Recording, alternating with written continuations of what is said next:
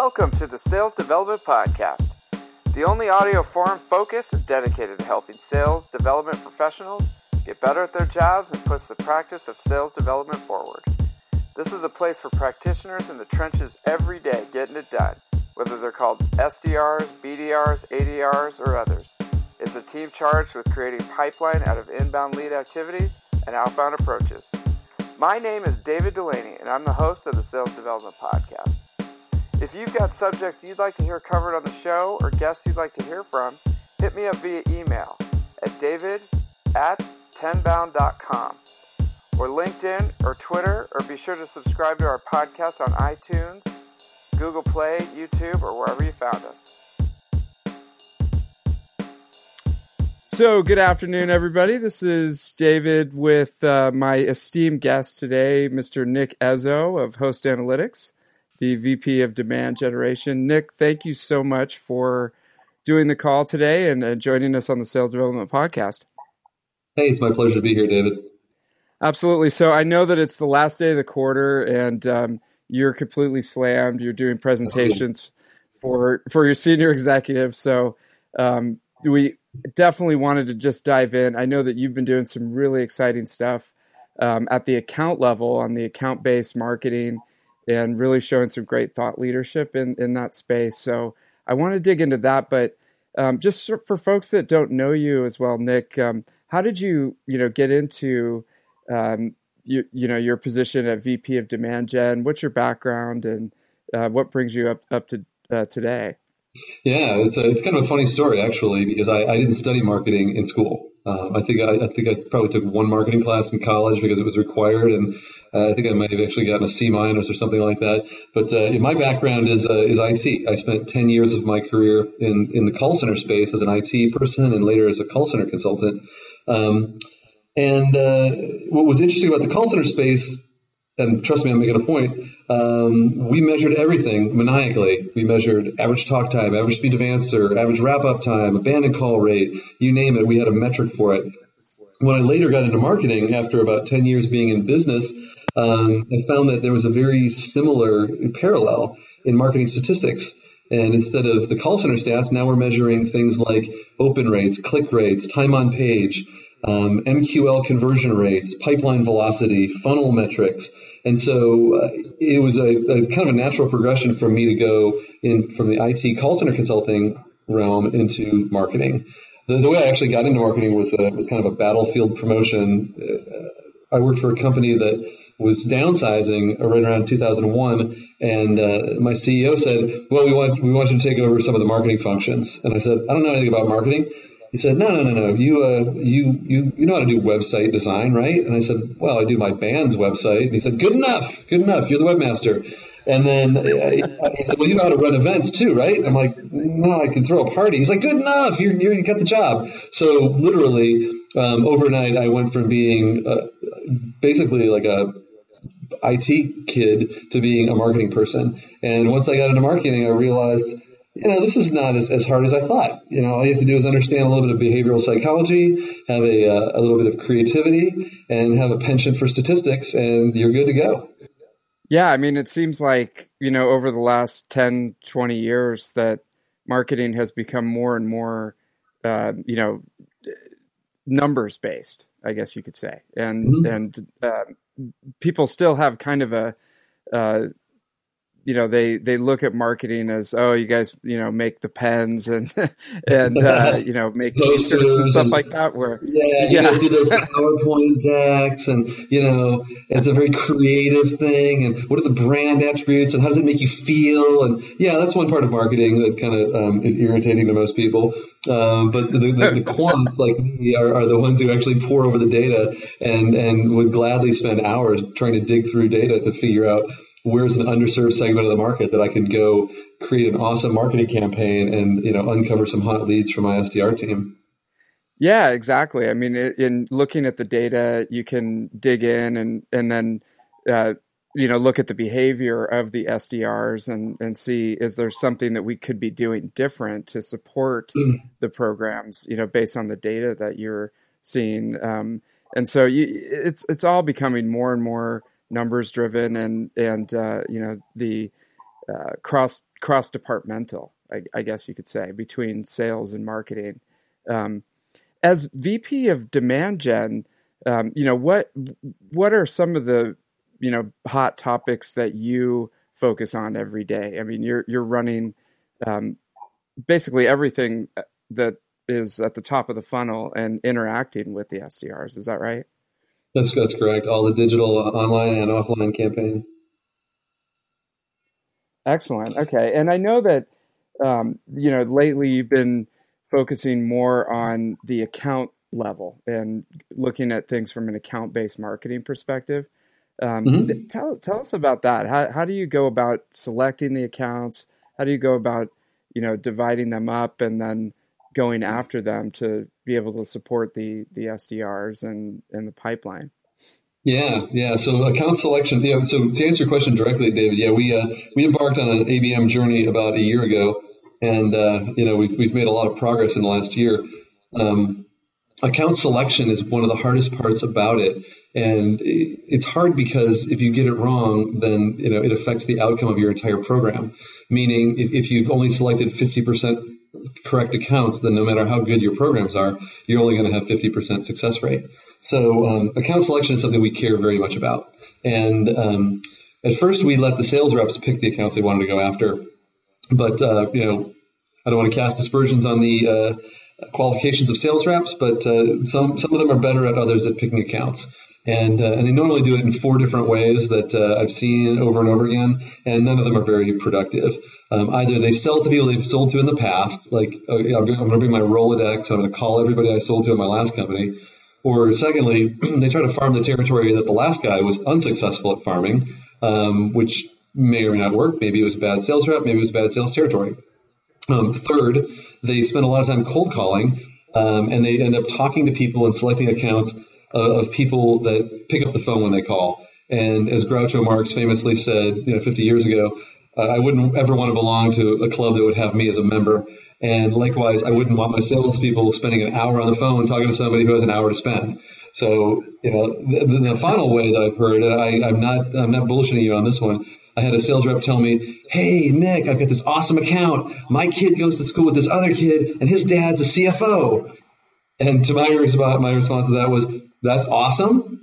Totally not scalable. So, how do we pick accounts for you?" So honestly, what we've done is we've allowed the reps to choose accounts that they care about, and we augment that with some data-driven account selection processes. So we use 2 different technologies.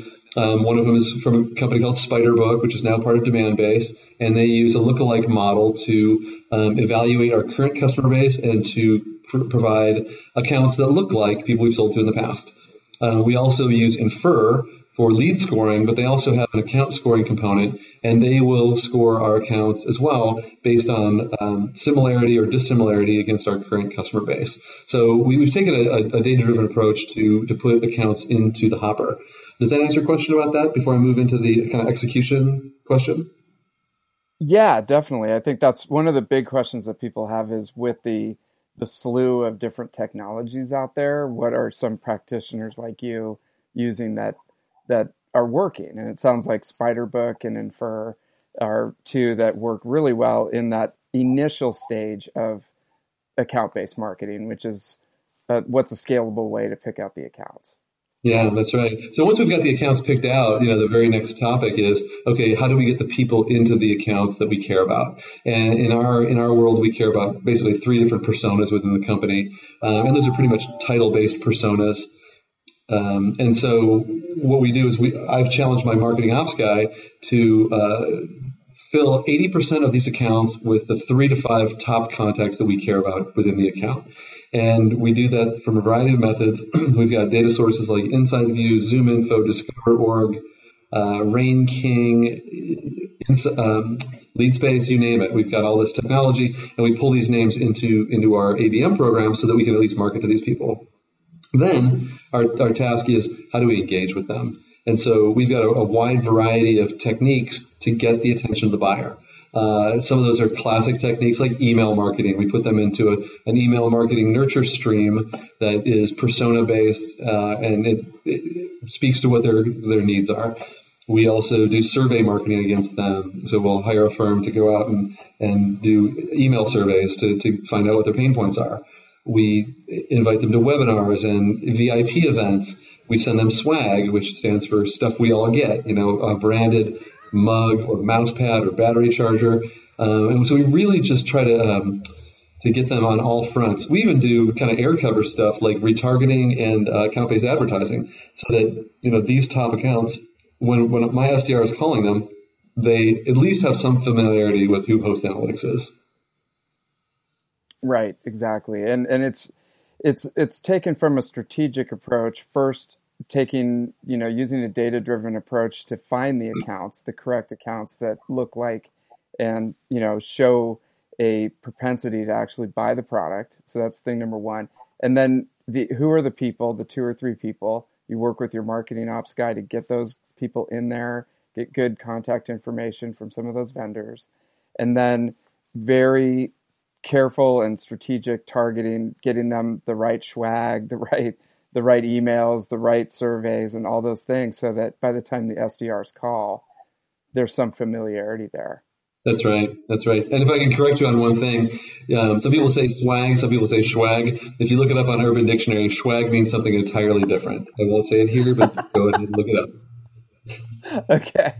No, that might be a carryover from my high school days. I don't know. So I'll try to make sure. I like the acronym though. It's stuff we all get. But if it's, but I mean, to your point, it's if you're just sending all this stuff out randomly, which is I think what a lot of companies do, or they get their lists, from non-data driven sources like your friend whose dads went to the same school and stuff like that, then you're just kind of throwing money out the door. And then having the SDRs go on random cold call missions without really thinking through the list, it's the same. You're throwing money out the door. But it sounds like you've got a much more careful approach, and it's working. Now, once the contact information gets into the hands of the sales development reps, do you have it broken out where, there's A, B, C, and D personas per se, for example, or accounts where the account executives will be prospecting to those and the SDRs will be prospecting to others? Or how does it operationalize after, say you get a lead or you get a good list? Yeah, good question. So in our environment here at Host Analytics, the SDR team is the tip of the spear in almost all circumstances, meaning the SDR will be making the outreach. It's not that way at every company, but we literally have 20-somethings calling into CFOs and having conversations with the office of the CFO.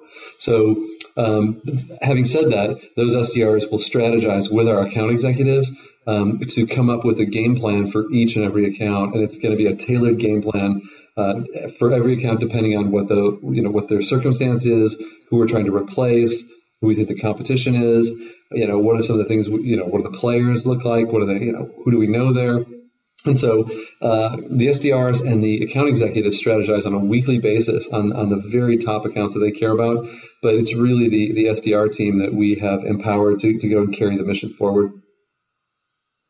Okay, and what kind of a ratio do you have between the AEs and the SDRs? It sounds like it's 1-to-1, or is it? Well, it's not quite 1-to-1. Sometimes it's 2-to-1. Sometimes it's 3-to-1. 2 or 3 account executives to an SDR. That is, and they're primarily aligned with the SDRs on the outbound or ABM side.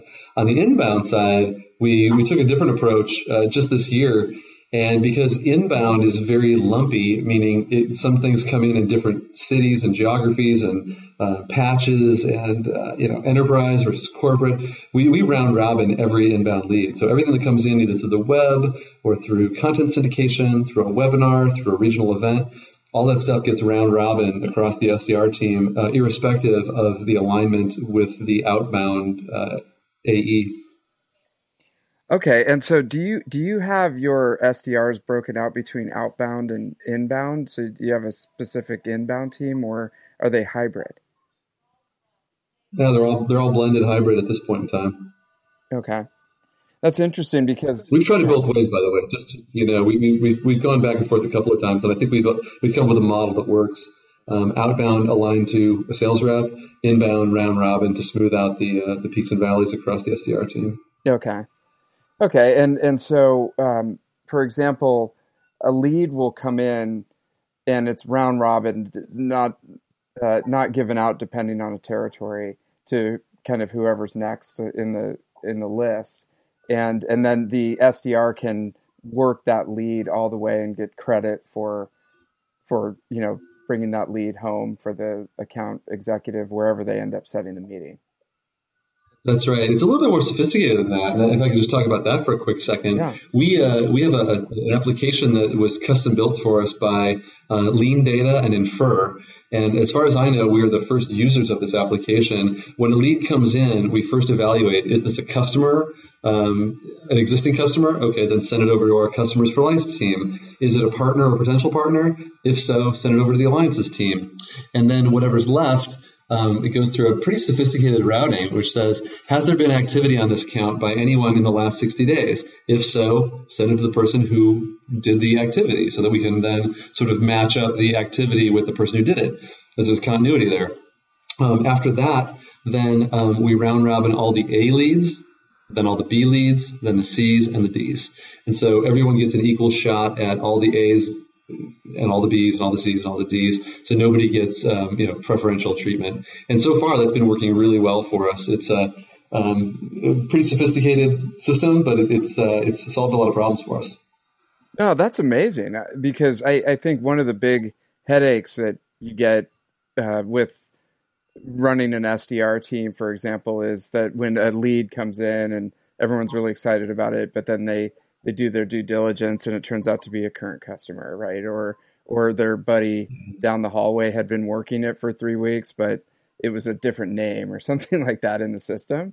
And, it causes a lot of friction. And so was that something that Lean Data and Infer came to you with as a product, or it sounds like it was a custom product that you guys worked up together? Yeah, so they approached me because I was an existing customer of both Lean Data and Infer, and they said, "Hey, we've come up with this idea that we want to work on together.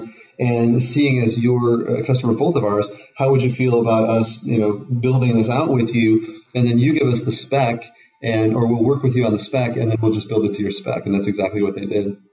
Okay, wow, that's terrific. I wonder if do you know if they're doing it with any other companies, or is it still kind of? Well, they've now productized it, and they're actively selling it. In fact, next week I'll be up in San Francisco delivering a case study on this for Dreamforce. Oh, okay, nice, very good.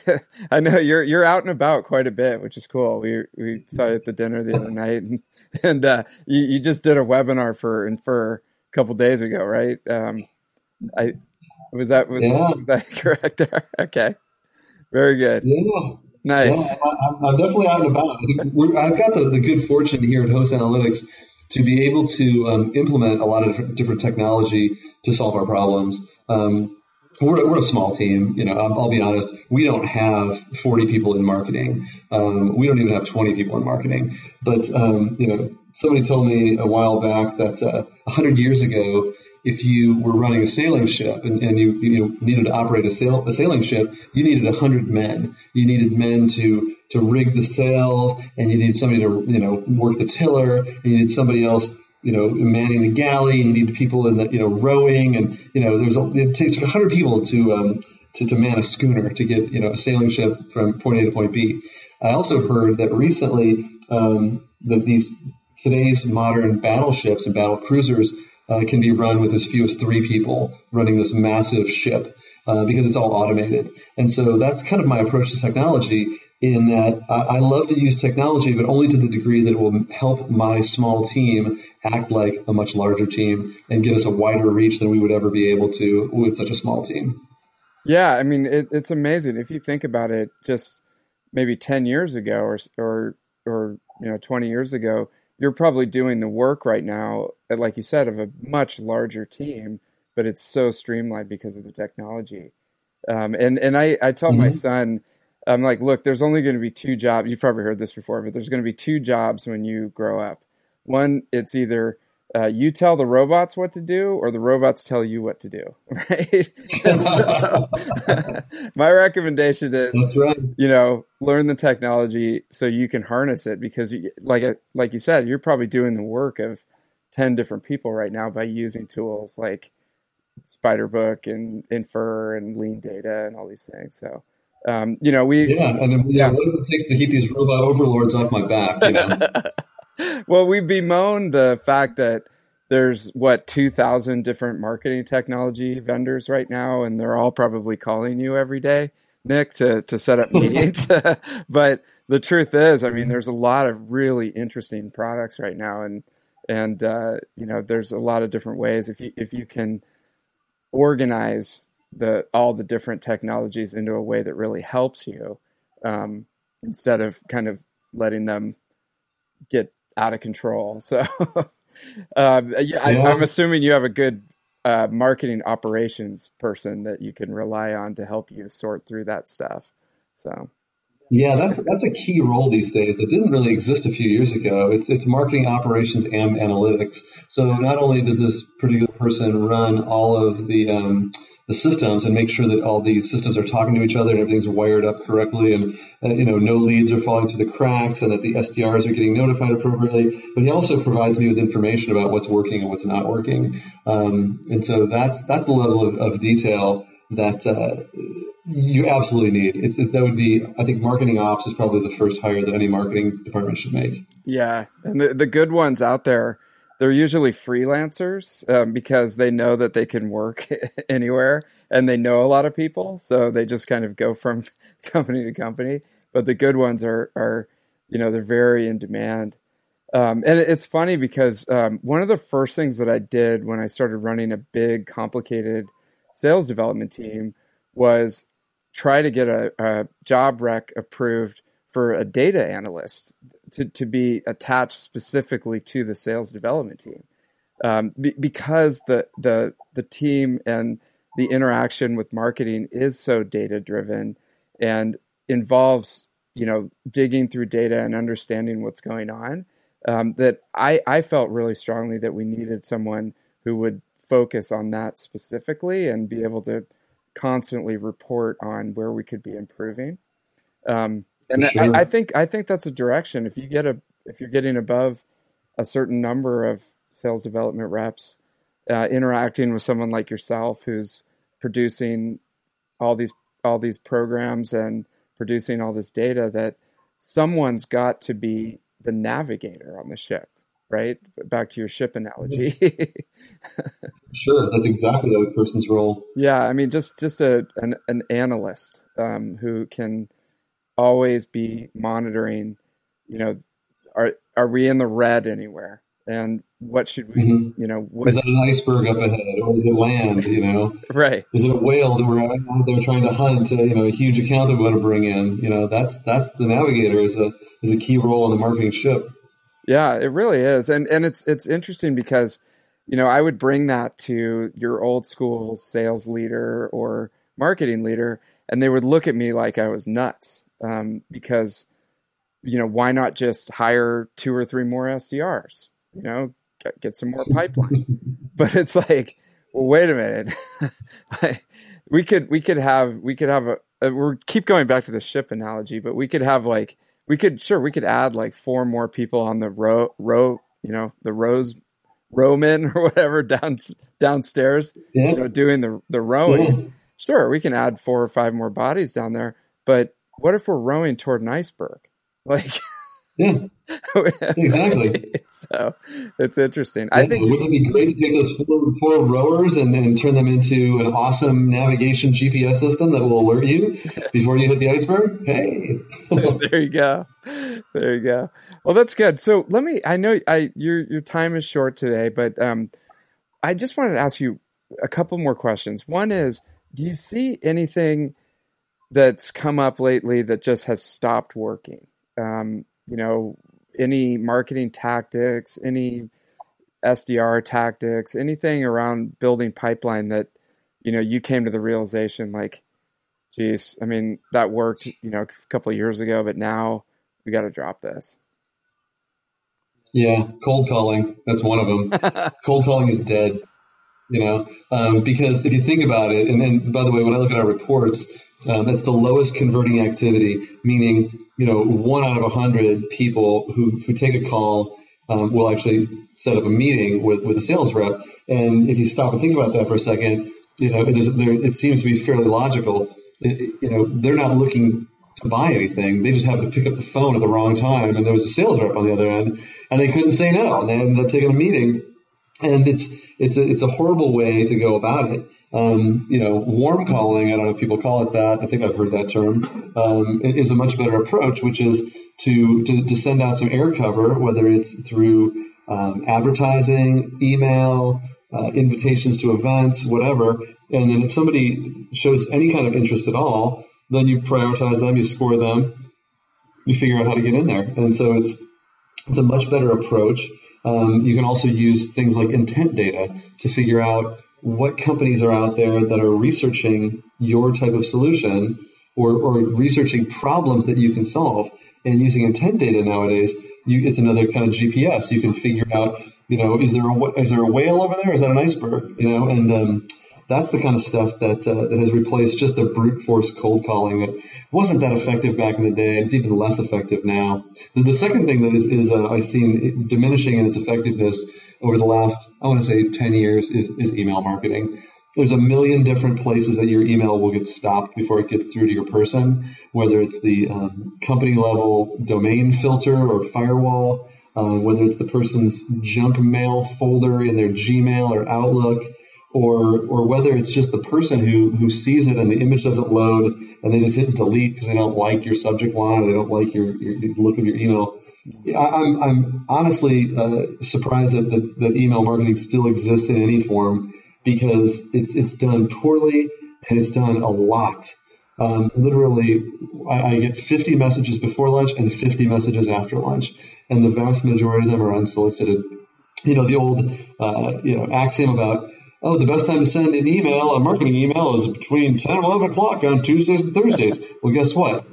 Everybody in the freaking world is sending out emails during that spamming hour. And so, that's the hour that I literally just shut down my computer and don't do anything because, it's inbox competition. Having said that, the one thing I have found effective, particularly sending emails to the C-level executives, is sending emails from one-to-one personal emails on a Saturday morning or Sunday morning. Because one thing is for sure, executives check their mail on weekends, and they're typically checking it from their device, either at some kid's soccer game or kid's birthday party or some event that they've got some free time, or maybe they're standing in the supermarket checkout, but they're going to check their phone or something while they're out doing their stuff on Saturdays and Sundays. So my advice to your audience is, if you want to get to the very important top officer or veto, then send them a targeted email, not a spam email, targeted email on a weekend. Interesting. Okay. And better if it comes from your CEO directly, or can it come from the actual sales rep? Does it? Yeah, best case is C-level to C-level. 2 or 3 companies ago, I had a shadow account of my CEO, and I would literally send out dozens of emails on his behalf every Saturday and Sunday morning. And my biggest fear was that I would get engaged in a conversation with another CEO, and how long can I keep this ruse up that I'm not really that guy? I'm just some marketing dude posing as him. But no, C-level to C-level is the best way to go. If you can't do that, then make it come from a person. And title is important, but it's not that important if the content is tailored and the person has given some thought into what goes into the email, some research and care has been taken. It can be from anyone. Yeah, I mean that's the key, right? If they open it up and it addresses some kind of pain point or something that they're concerned about, they might take a minute to read it and respond. But if it's just a bunch of stuff about your product or how great you are, it's all about you. Or personalization fail. That's the other one I love is people who try to do personalization, but they don't realize how dirty their data is. I got an email the other day. My name is Nick Ezzo, right? So first name Nick, last name Ezzo. The email greeting said, "Hi Ezzo." I'm like, what is this? My high school gym teacher or something? The hell is this?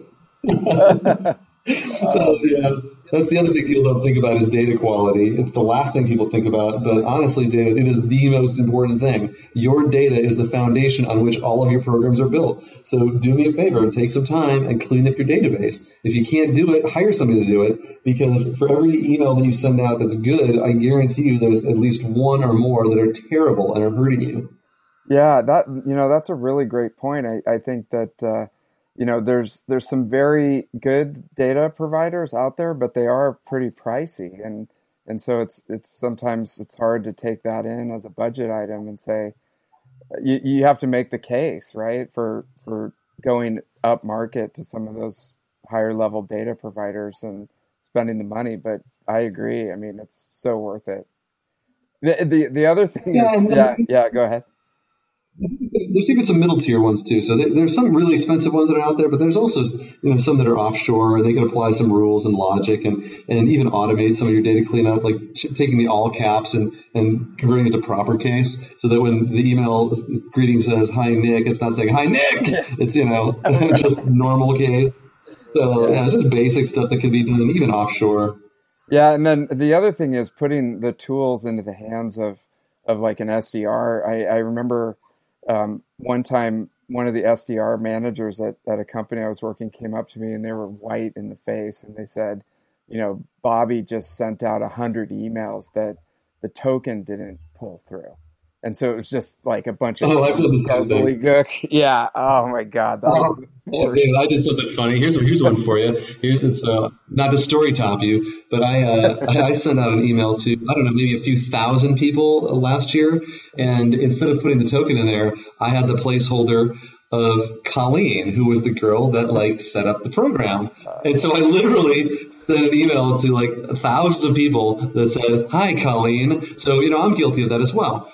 But I sent out an email immediately following that, and the subject line was, "We know your name's not Colleen." And we've had higher engagement on the apology email. I even had a couple of people say, "Did you do this on purpose? Because normally I don't respond to these things, but your follow-up email was so funny and so self-deprecating that I felt like I needed to call you guys back."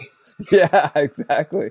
Maybe we're onto a thing, send out 500 screwed up emails on Saturday to all as Yeah. CES.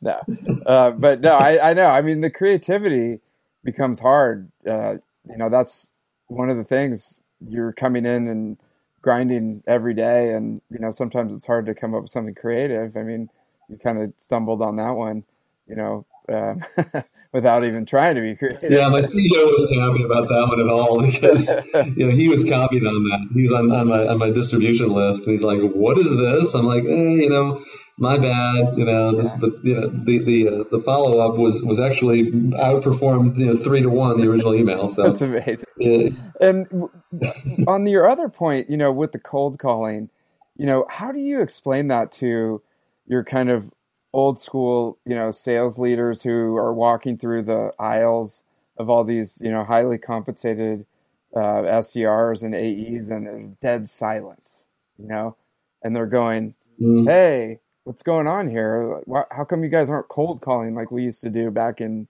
'82? That's how we got all of our." I've had this yeah. conversation before, so what do you Yeah, say? that's a difficult conversation because I've seen that happen before. Where's all the energy? Why is there no buzz? This pit energy. And, sometimes the pit energy is the clackety clack of fingers on the keyboard, because, we're doing research and we're putting, thoughtful ideas behind our outreach. And, we're trying to figure out, what's the next campaign to put out there. And it is it's a challenge, but I'll tell you, one of the things that I have found to circumvent that or to kind of jumpstart it is if you've got an SDR or two that are just fearless on the phones, go up to them and say, "Hey, look, it's too quiet in here. Why don't you guys start making some phone calls?" No one wants to be the first person making phone calls in a quiet room because that means everyone can hear what you're saying. So, you get the two people who are fearless, have them start dialing, and then, everyone else will follow suit. So that's the way out of that trap. Yeah, or you move their desks right next to the CEO's office, and just be like, "Hey guys, will you pound the phones all day so he can hear you?" It should be okay. That's awesome. Exactly. Well, Nick, maybe we should do a record some white noise of people making phone calls and just play that in the background, kind of like Muzak, Right. It sounds like there's like buzz going on in the room anyway. No, I like that. Just pipe it in. Bring a little speaker. Yeah, go ahead. You can go ahead and market that, man. I'll market it for you. You go start the company, and we can do it together. End the silent sales floor today with this new product. Yeah, background buzz. I like background buzz incorporated. I like it. Well, Nick, thanks a lot, man. That was an awesome talk, and appreciate all the new ideas and your insights. Good luck with the end of the quarter, and I'll give you a few minutes back in your afternoon. Hey, thanks, David. It was a lot of fun. Take care now.